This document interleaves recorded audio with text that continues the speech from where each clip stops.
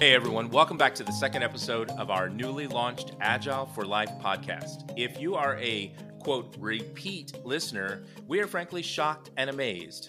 We're shocked and amazed that there's a second episode of Agile for Life podcast, but here we are.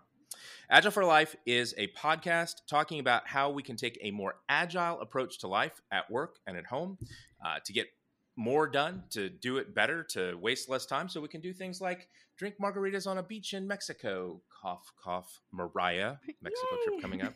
Yeah, yay, exactly. Not inviting me, I understand. So it's going to be interesting to see how this episode goes. We are still learning as we go. So this time we're going to try to not have Discord ring in the middle of the episode. I've muted my phone. I don't know. We're getting this all figured out. It's been fun just getting started here. That said, as we learn, as we go through this thing, some of the feedback that we got in the first podcast was, well, okay, guys, sometimes you're funny, mostly you're dumb, but we still don't know what agile is. So, I think if the name of the podcast is going to be Agile for Life, we probably shouldn't let our listeners sit here and wonder, what in the world are you talking about? Mariah, you want to help enlighten folks on that? Yeah, absolutely. So, of course, Aaron, I'm going back to the dictionary for this. You're a dork. You know that.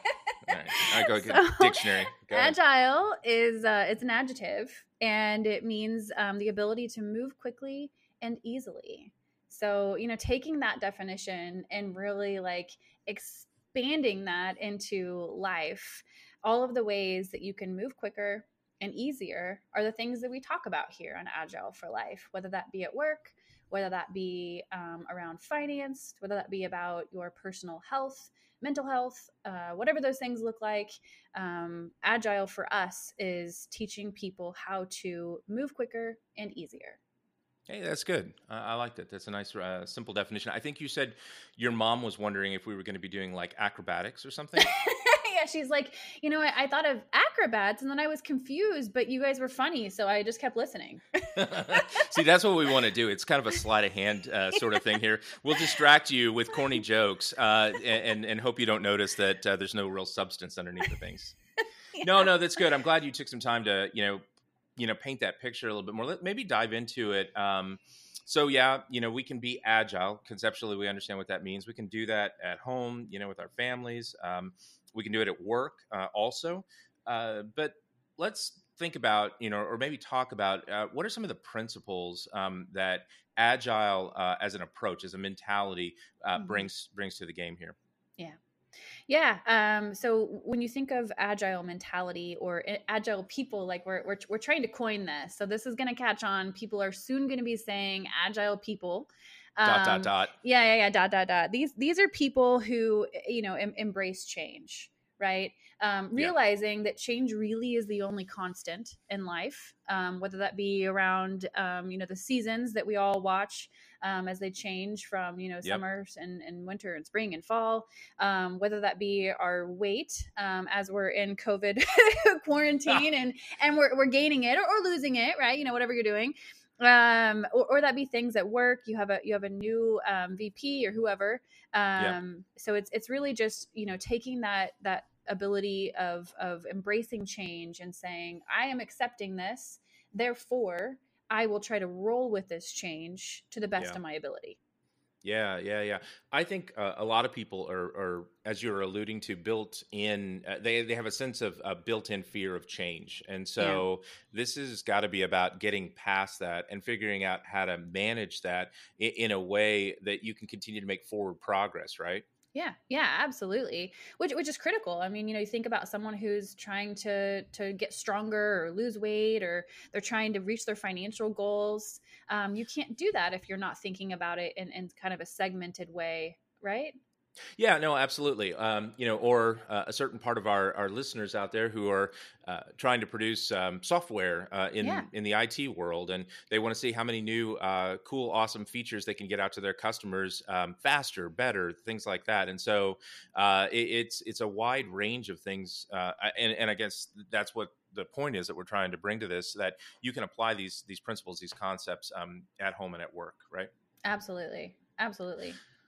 Well, good. Well, hopefully, as everybody listens to this podcast over the weeks, months, years to come, however long this lasts, they'll get a sense, a deeper sense of what we're talking about, what this means, how we can apply this more broadly. But there's, that's just a bit of a teaser for where we're going, right? Mm-hmm. Yeah. Good. Well, you came up with the topic for today. Again, you had this very formal, very studious. The original title that you sent me was "Test Your Hypothesis." I was like, "Oh God, I'm having these nightmares. I'm back in like middle school science again, right?" I don't know the rules of podcasts yet, but one of my favorite podcasts is Bill Nye's. So if that makes me someone who's nerdy and I just love science, I love to incorporate these concepts into my life. So yes, you are absolutely right. I'm looking at my notes right now and it says, "Test your hypothesis." I know, and you used Apple Notes to share those things with me, and you sent me a whole list of hypotheses that you wanted to test today, and I was just like, "Oh, good. Well, I'm glad you're the detailed one, so that's important." Yeah. Well, maybe by the time this podcast makes it out there and is live, it may have a title called "Course Corrections," right? Yeah. And I think that's a big part of what we're talking about here. We do need to test the hypothesis, but to what end? What are we trying to do when we test that hypothesis? Any thoughts about that? No, I think it's a great point because, it's more than science class where you're testing to see if marigolds grow better in the cabinet versus, in direct sunlight, right? It's more mosquitoes, than that. Genes, awesome. What color eyes? Yeah. Right. It's beyond that. We're talking more about how do you, test these things so that you can make your future goal better, right? We're saying test on shorter increments of time, which is just, increment. That's not a scary word. It's just a short segment of time, right? You're just saying that could be 2 weeks, that could be 3 weeks, could be a month. And at the end of that, you evaluate and you're saying, what does this look like? Right. Yeah, no. I think that's great. Yeah. It reminds me, I wasn't getting, quick feedback on a change that I made in my life several years ago. I don't think I've told you about this. So a number of years ago, back when I was still out in the Kansas City area, I decided I was going to eat a little bit healthier. So I liked going to Sonic. There was a Sonic across the street from my office. And wait a minute, you like to eat healthier, so then you went to Sonic? Or was that... No, okay, all right. That's not the point. That's not what I'm getting here. You're ruining you're ruining my hypothesis. Anyway, so... I was going to Sonic anyway, and I thought I could do it healthier than I had been before, right? Yes. Mm-hmm. So, all right, simple. What I decided I would do was go to the sugar-free syrup. And so I could still get my slushie, but I'd get the sugar-free syrup. But here's the thing. I didn't test out what was actually happening to me and whether or not I was getting any healthier or not.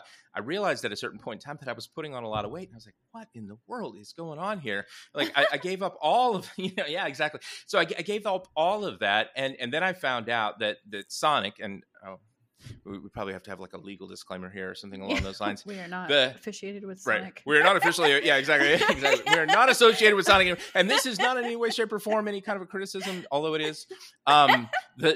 The slushy mix that they have is basically ice and sugar water. And so they were putting sugar-free syrup in ice sugar water. And, 17 pounds later, maybe it was probably not that much, but a few pounds later, and my eyeballs were like bulging out of my head because I was getting like 3 large ones of these a day.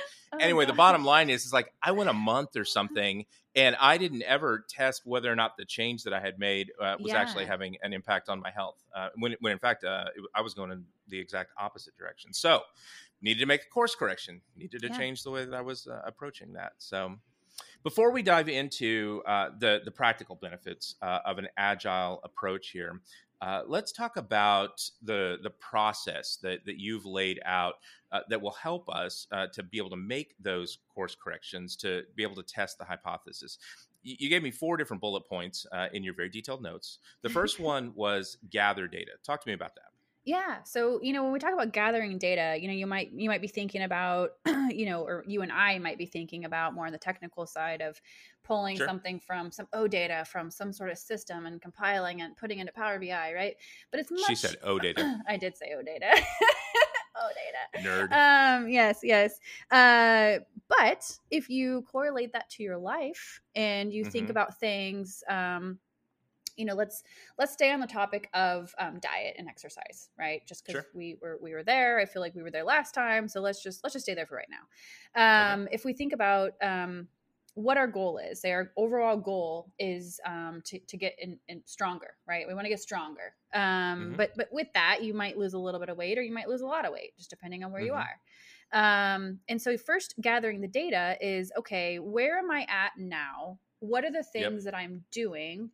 And what are the things that I logically can do to get to my goal, right? Whether Okay. that be researching and saying, okay, well, if I want to get stronger, I might want to start lifting weights, right? Because that would build strength. Yep. But is there something I can eat that can help me with building muscle mass, which also builds strength, right? So just gathering those details and go ahead. Oh, well, I was just going to say, I think that you've, in describing that, you've identified a couple of different types of data here. Mm-hmm. One of them is where do I want to go, right? Yeah. So that I can plot a path to get me to that end result that I'm striving for. And then the other is the data that you're collecting along the way. What we would refer to generally as the metrics. Yes, metrics is for everything in life, right? Yes. The metrics that we would apply, there. So I need all the data, right? I got to be greedy for the data. I need to get as much data as I possibly can. There's a point where you go over the top. There's a point where it's more difficult to collect all the data than it's worth it. So you got to find that right balance. That's like, if somebody were to get on a scale 15 times a day, that would not really help you. You got to find the right balance. So what about at work? That's a good home example, but we have a lot of people here that are listening who want to figure out, this agile thing in a work environment. Yeah. And I think, correlate those same concepts back to whatever you're trying to do. Are you, are you a team that is kicking off a new methodology, there's 42 of those that live underneath Agile, right? So there, you can pick and choose. There's so many, but say you're a team. You just made that up. That was like right out of Hitchhiker's Guide to the Galaxy. You're like 42. That's well, 42. You know what? I've actually looked that up because I've said so many times, like there's a lot of, and I hate saying a lot of. I like to be exact. I'm sure you know this about me in my notes. Oh yeah. We've gone there, and we're going to go there many times in the podcast to come. But okay, you've just invoked the use of a new term here. You are talking about methodology. And that's fine. A lot of people who are familiar with the Agile world, they understand what a methodology is. But let's talk about that. In more general terms. What's a methodology? A methodology. I didn't give you time to look that one up in a dictionary. No, you didn't. That's so rude. So, of course, right? I'm gonna improv this. So a methodology is just a subset of ideas that kind of outline. It's kind of a guideline, I guess, so to say. Yeah. If you were talking about going back to weight, talking about keto or paleo or high protein, right? Those are methodologies to some sort of goal with exercise. And then with financial planning, right? There's different methodologies that roll into those. And then the same thing with software engineering or business agility, right? There's these little pockets of I don't want to call them rules because I don't. How about approach? Do you think it's fair to call it an approach? Yeah. Different approaches that help you attain whatever goal you're looking for. No, I like how where this is going. We talk about the difference between agile principles and then methodologies. In the IT world or in the business world, we may have like Scrum, we may have Kanban. In the old school days of software development, XP, extreme programming was a big thing, and so there was a relationship. In fact, a lot of times people get confused where they talk about Scrum, for instance, which is an approach. Exactly, as if it was agile, if it was a synonymous thing. We try to help people say, okay, no, the agile are the principles. I want to get feedback faster. I want to test my hypothesis. I want to be iterative in those things. Okay, now how do I do it? And so let's see. If in weight loss you've got keto or paleo or what was the old one with the low carbs? What was that dude's name? The doctor? Oh, Atkins. I know. Atkins. Yeah. That dude. Yeah. If you want to be Atkins, won the lottery. Atkins. You're a nut. Anyway, you've got those. Those are approaches to weight loss, but weight loss is the principle. It's what I want to do, or maybe even better to abstract it out to healthy living, right? So I want a healthy life, Yes. and so I have various principles that I need to apply to have a healthy life. And then I have approaches. Some of them may be in diet and exercise. Yep. Some of them may be in fact, on your very detailed list that you sent me in notes, you also had things like budget, right? Yep. How am I spending my money? You had stress, how do I reduce stress?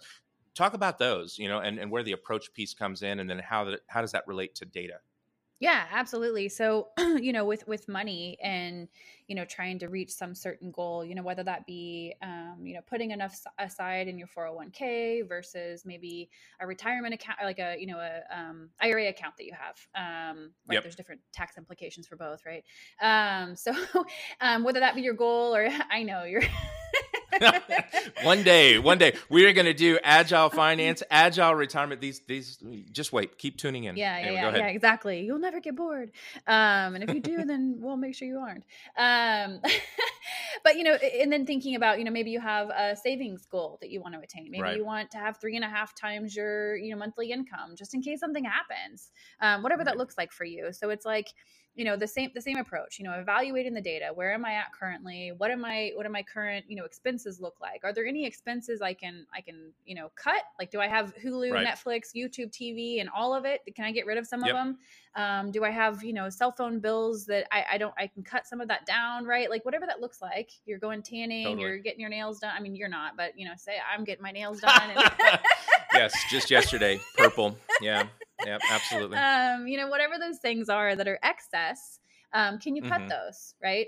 Right. And then okay, go ahead. No, go ahead. Go ahead, please. And just thinking through, if you can cut those things, how can I put that money aside? Gathering that data, and then putting forth your hypothesis. And then the same thing with stress, right? Like what are my triggers? What are the things that cause me stress? Is it like when my kids are being loud and screaming at their computers? Is it when I haven't had a chance to exercise? Is it when I haven't seen the sunshine for a week? Is it, when my boss talks about having a pool? I mean, like, what is it? Hey, now. Yeah, I see where this is going. Yeah. Mariah is bucking for a raise. I see how this is, I moved to Florida. Nobody says you have to be in Kansas City. I'm just saying. Well, maybe your mom does. I don't know. Yeah. We'll have that conversation later. Yeah. All right. We're getting data. We got it. Data. Data at work, data at home. You need something to be able to measure. Yeah. John Doerr wrote this book, Measure What Matters, which is where we saw a lot of the objective key result approach come out of. For those of you who may be familiar with that, I think you can apply those same principles to your personal life, just like you would at work. Moving on to the second point, though. Yep. Chicken and the egg. Which comes first? I thought this was interesting. I didn't tell you about this in advance. So you listed gather data, and then the second thing on your list was create a hypothesis. So which one do you do first? Do you create a hypothesis and then get data to support or negate it, or do you go the other way around, or does it matter? Can you do it one way or the other? So I would say for me specifically, and this is where all those methodologies come in, right? Like everyone has their own kind of idea of this, but for me, I would say setting my goal. And then gathering the data and then creating my hypothesis, right? So, and work.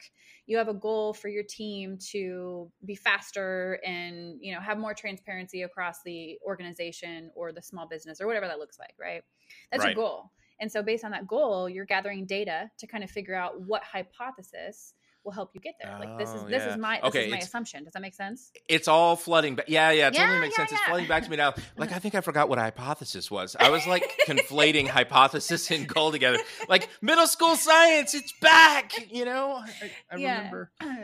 Okay. All right. Yeah. No, that makes sense. So there is a goal setting stage that really comes before this. Maybe even outside the scope of the course corrections. We've established the horizon. We know where we want to go personally or professionally, and now we're going through the process of helping ourselves figure out how do we get there in the most efficient way possible. Right? Yeah. Absolutely. If you think about if you remember that circular diagram from like elementary school where it has like the tadpole, and then it's a frog, and then it dies, and it's like this whole circular thing. The life cycle. Yeah, the life cycle. Yeah, exactly. And so and then we have the life cycle. I'm gonna start singing from like the Lion King. The circle circle of life. Anyway. Professional singer. No. And that's, Said no one ever. same with. Let's test that hypothesis. Yeah, can you spend the next 20 minutes singing, please, and see how many people stay tuned? Yeah, that's the death of Agile for Life. It's gone, That's the same with software, though. You have a software development life cycle. And you think about this hypothesis where I know I'm kind of skipping to future points, so I'm breaking your list that you good. Have. But you're just like that just cuts deep. We have the goal, we have the data gathering, we have the creating the hypothesis, and then we have testing the hypothesis, and then we have evaluating the hypothesis, and then based on that evaluation, you're creating more goals, right? And the goal of creating goals, kind of weird, but the goal of creating goals is not to create so many goals that you're overwhelmed, because to the point of what you did with the Sonic situation, say that what you did was much more than that. Say that you didn't just, go to sugar free, but you also stopped eating foot-long hot dogs, and you switched to the grilled chicken sandwich. And what are you trying to tell me, Mariah? Why do all these episodes have to do with weight? I've got air quotes going, with weight, i.e. with my weight. Okay, go on. I actually haven't even seen you in like 2 years, so you could be like an Olympian at this point. I have no idea. Let's assume that. Let's definitely assume that. With your pool that you're swimming in, right? With my pool that I swim in all the time. Yeah, exactly. All right, the hypothesis, right? Right. You came up with a formula, which I think is part of the whole creation of the hypothesis. And you said, and I like this because it's memorable for me, based on X, I believe Y will cause Z. Yes. Based on X, I believe Y will cause Z. Talk about that. Yeah. So that's saying, for your example again with Sonic, it's like, based on the fact that I love Sonic and I want to lose some weight, right? Doing Y, which is switching to sugar-free syrup, which any logical person would assume that Sonic is not also embedding sugar into their ice, by the way. Wrong assumption. Yeah, clearly that is sorry, wrong. Sonic. Wrong assumption. Yes. Based on why, cutting back on my sugar intake, it'll produce Z, which is I will lose weight, right? Yeah. So I had a bad hypothesis, and I needed to find out that my hypothesis was wrong as soon as possible, so that I could make a change, as quickly as possible. Absolutely. And so, that's why it's critical with these hypotheses, though, that you're changing very few things at once. Because if you change too many things at once, it's really hard to then do that reevaluation and say, okay, so now that 2 weeks have gone by, now that a month has gone by, where am I at?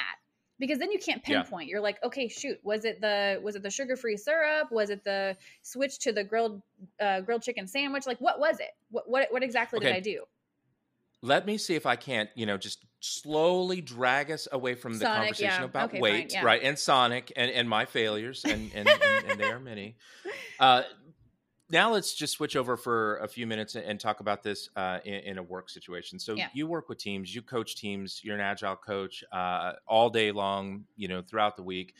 You're passionate about it. You love doing that. When you go in and you sit down, I know you do. When you sit down and you go work with those teams, how are you trying to help them do this? Yeah. What does that look like? So, I always consult with teams in such a way that I suggest teams to start doing a specific ceremony in the Agile world it's called retrospectives. And I suggest teams. And so a retrospective is exactly what the definition is, right? Which is where you're looking back at some time period and you're trying to learn from that, right? Trying to get better. Right. And so as a team, right, it's really critical that you're constantly thinking about how to get better, because you want to be faster, right? You want to be more efficient. That's what Agile is. And if you're not focused on those things that are causing hindrances to that, whether that be communication issues, issues around your testing cycles, or the way you gather requirements, or whether you're not documenting those things, whatever that looks like. I suggest teams start with doing retrospectives. I would suggest doing them on the shortest feedback loop possible. So the shortest increment to me would be 2 weeks. I know some teams like to do them more or less, right? And that's fine. Start somewhere. Just start doing it. And during that time, though, make sure that everybody on the team is keeping track of those things that haven't gone well, those things that have gone well, and then any ideas that people have to make things better, right? So let me poke a little bit more on the whole retrospective concept, because I'm going to imagine, correct me if I'm wrong here, that you've probably been a part of some teams who were practicing retrospectives, or you were brought in to evaluate, give some observations about a team's retrospectives, where it was all very opinion based, Yeah. and not necessarily much data that was going on it. Now, how people feel and how the team dynamic Yeah. is working, that's certainly important, and we want that to come out of a retrospective. But where does data come into a retrospective so that a team can really understand how do we get better? Yeah, absolutely. And that's a really great question. Typically my conversations are coaching the scrum masters, which are, typically the coaches or the mentors for the team, right? Yes, folks not familiar with Agile in the workplace environment, we have such great titles as Scrum I Master. know. Dun, dun, My brother dun. heard that and was like, ew, that sounds weird. I was like, it is weird. We're back to Dungeons and Dragons, and we got Dungeon Masters, and Scrum Masters. I mean, the whole nerd contingent here just went wild. It was awesome. Yeah, really. Anyway, the Scrum Master, you're coaching Yeah. the Scrum Master, and what do you say? Yeah, so typically I ask them to have a mechanism to capture the data. So if they're in some sort of system, right? Like I don't want to rattle off all the different systems you could use, ALMs you could use to capture your work. No one knows what an ALM is.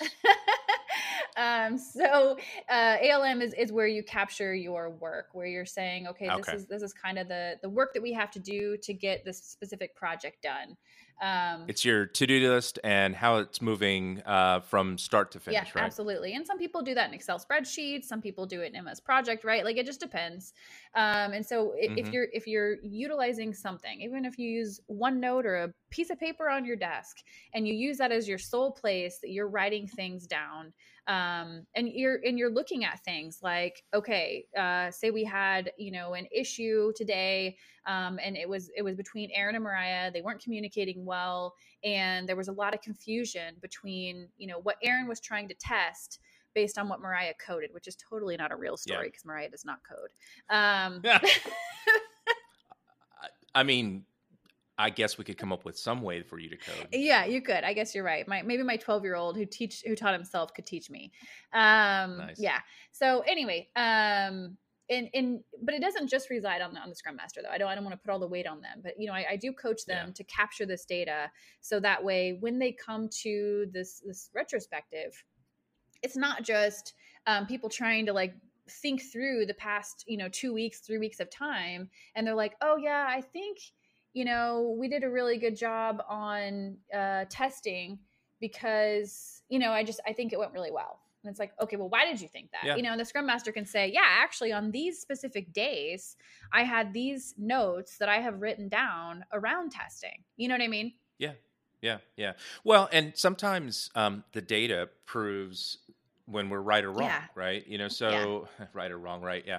The data proved that my sonic hypothesis, was wrong. We walk into these team. Exactly.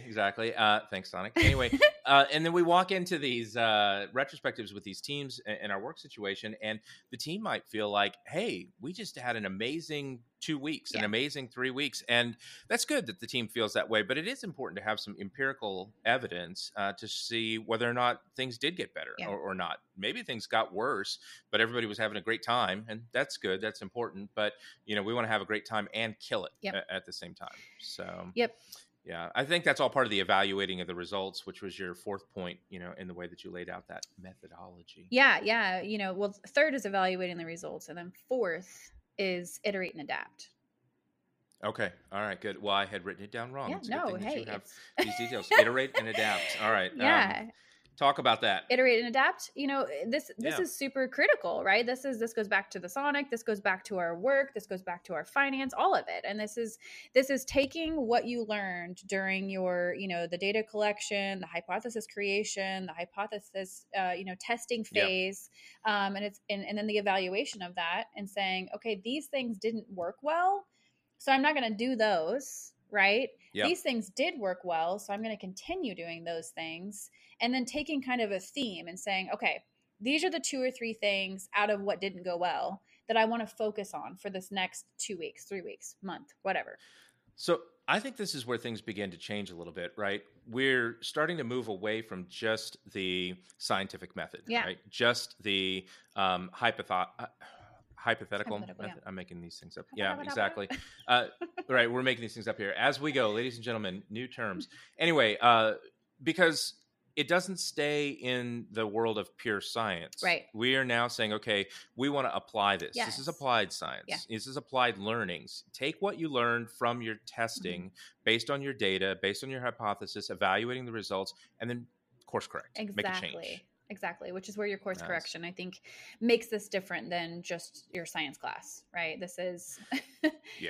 Yeah. No. Well, and okay, I'm going to wax philosophical on something that nobody tuned in to hear about here, but there is a value, right, in pure science. Yeah. A lot of times there is pure science that is done with no goal in mind.